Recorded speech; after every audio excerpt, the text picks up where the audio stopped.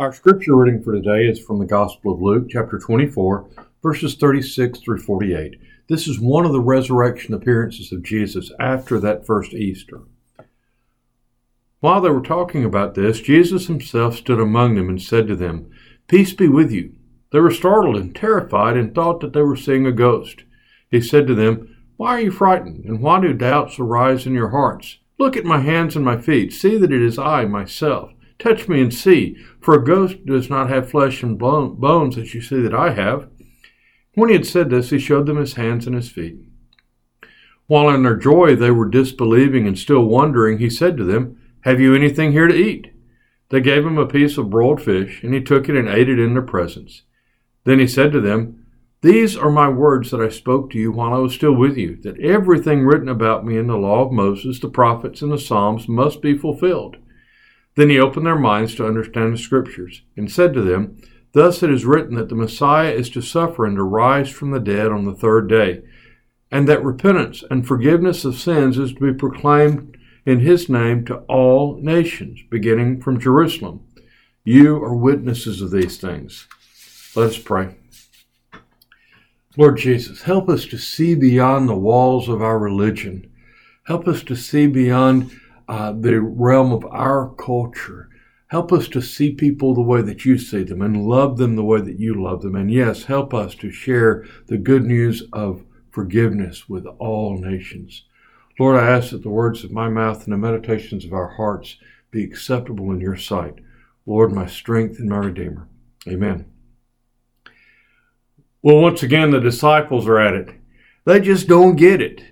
They had a habit of listening to Jesus, but not actually hearing the things that he said. It just doesn't register with them. Well, first look at the resurrection.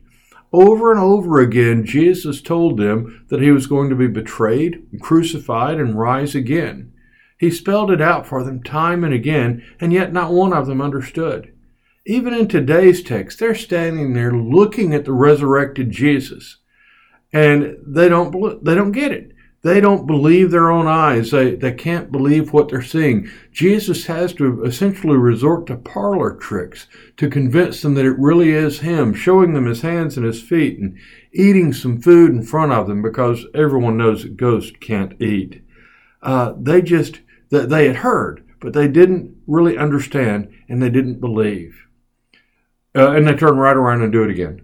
Right back to their old tricks. As soon as they begin to believe that Jesus really is resurrected, he tells them to do something. He speaks something to them again. He tells them that forgiveness of sins is to be proclaimed to all nations.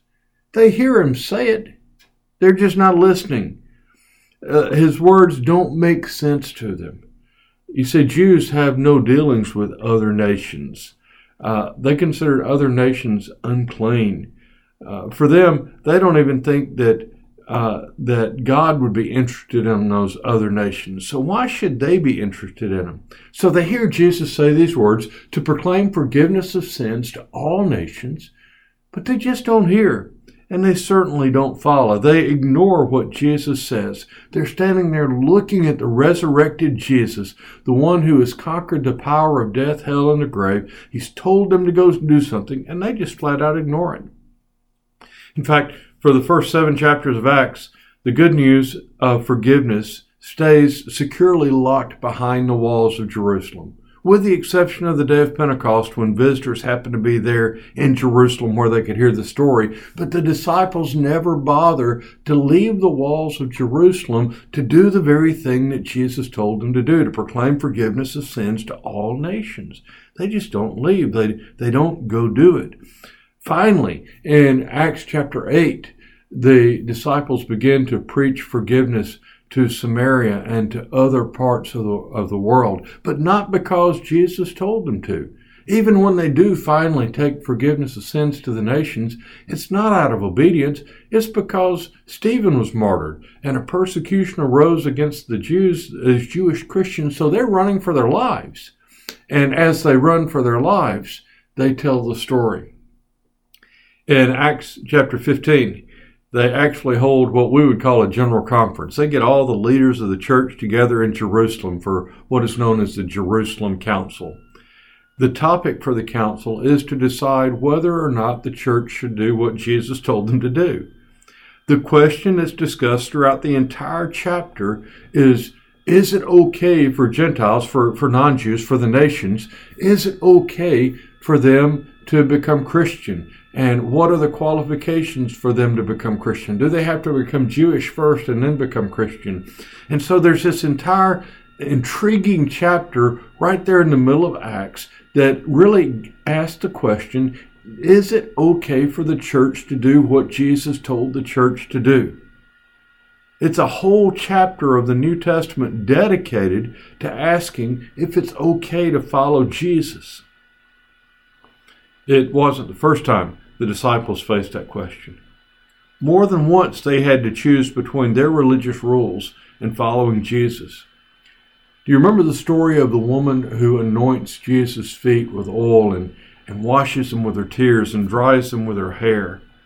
All four Gospels tell the story. It's a super important story in the Scriptures. Luke refers to the woman as a sinner, a woman of the city. We don't actually know her story. We don't know what her sin is. A lot of people have assumed that she was a prostitute, and that may be true. But Simon the Pharisee, the man whose house they were in, did know her. He was familiar with her. And he recognized her as a sinner, as unclean, that she didn't belong in his house, that she didn't belong there. She didn't belong talking to Jesus.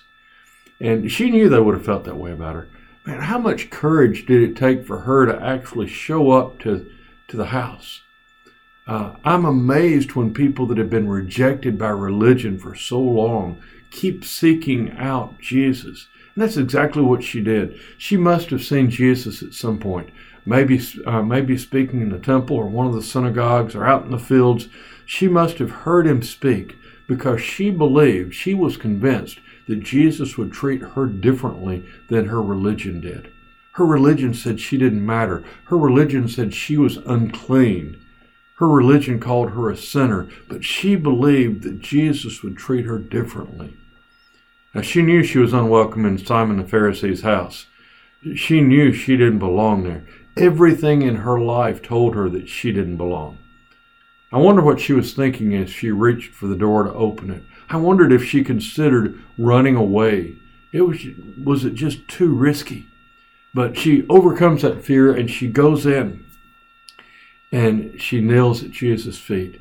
She breaks open that costly perfume on him and she washes his feet and dries them with her hair. Simon is embarrassed.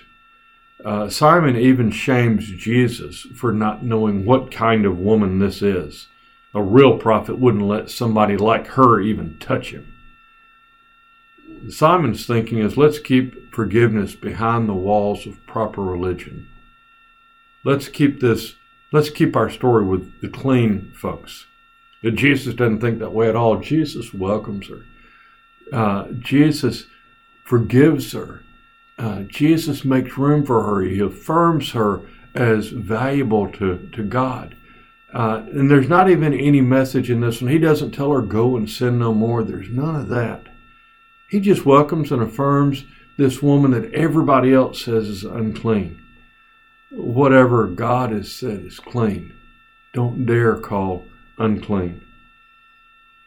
Forgiveness of sins is preached to all nations, to all people. The question remains, are we going to follow Jesus or religious leaders, the experts in the law? Are we going to welcome her or are we going to send her away? I've faced the question far too often, and too often I've made the wrong decision. I remember when I was in college, one of my brothers got divorced during my college years. During those years, as I was cutting my teeth in ministry and really beginning to dig in and getting excited about serving in ministry for my life, his marriage was falling apart, and he wound up getting a divorce. Man, it made me mad. It angered me. You see, our family had never been through divorce. We at least kept up the pretense of a solid Christian family. I had convinced myself that we didn't have the problems that those other families had. I was really super proud of our spotless record, especially when it came to divorce. And now my brother was making our family unclean. His story was a blot on our perfect record. I didn't like the way that made me feel. I didn't like the way it made my family look. In the arrogant religiosity of my college years, I judged him to be a sinner. Now, he and I had been super close growing up. He's the closest to me in age, and in a lot of ways, we really were the closest. But man, I rejected him. I treated him unclean, like he didn't belong. And to be honest, our relationship's never been the same. And it hurts. I hate that I made that decision. I hate that I rejected him at a time when he was hurting. Nobody really chooses divorce. Things didn't work out for him. And all I did was make things worse, I'm afraid.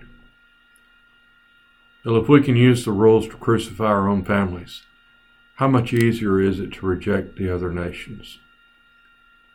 If we can't even offer grace to those that are closest to us when they're struggling, when they're going through life's difficulties, then how easy is it for us to withhold grace from those outside the family?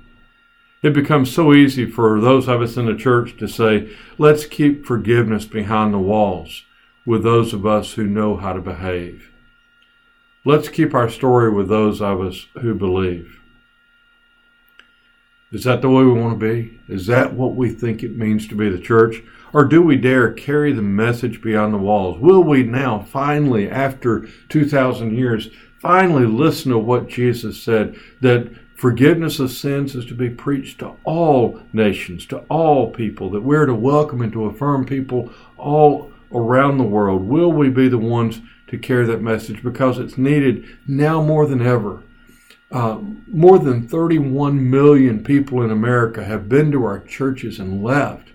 They have come to a place that should have been family, that should have provided forgiveness and grace and healing. And over 31 million of them have walked away for some reason, many of them because they just didn't find it true for them. And I'm not exaggerating. I've seen the research. Those are the actual numbers. People that show up and become a part of our family, but then life happens. The number one reason that people leave the church, oddly enough, is not because of the preacher. It's not because they get mad at the preacher or some church member. The number one reason people leave the church is because they have a family crisis. And in the midst of crisis, a divorce or a financial hardship or a drug dependency, in the face of crisis, they feel ashamed to be at church. They feel like they don't belong. They hear Simon the Pharisee's message, you don't belong here, and they walk away. Teens walk away from church because they don't think they belong anymore, because they no longer pass the purity test. For a couple of decades now, we have stressed purity, saving yourself to marriage, so much so that when teens no longer can pass that test, they think they no longer have a place in the church. It breaks my heart that we are being so harsh, so judgmental. We turn people away for those reasons. People feel like they're unwanted because their marriage vows ended in divorce rather than till death do us part. Often when people are divorced, they feel like church is no longer a place for them. They've committed that unpardonable sin, and they're at least second-class citizens now in our churches, and that breaks my heart. Jesus welcomed those folks. Millions of people are walking away from us because our standards come across as too high, our judgment is too harsh. So today we still hear the question, will we follow Jesus or hide behind church rules? Will we follow this Jesus who said, proclaim forgiveness to all the nations? Will we follow this Jesus who welcomed the woman who anointed his feet? Will we follow that Jesus, or will we follow our rules? Because I got to tell you, sometimes they're going opposite directions. May God give Forest Lake the grace to be a home for all of the people the other churches don't want. If you've had your struggles, if you're listening to this and you've been through divorce, or you've been through an addiction, you've been through a family crisis, financial problems, job loss, the kids no longer meet the purity code, whatever it is, whatever in this world is telling you that you no longer belong, I want you to know that Jesus still loves you. I still love you, and I want you. I pray that Forest Lake will welcome all of the folks that the other churches don't want. Amen.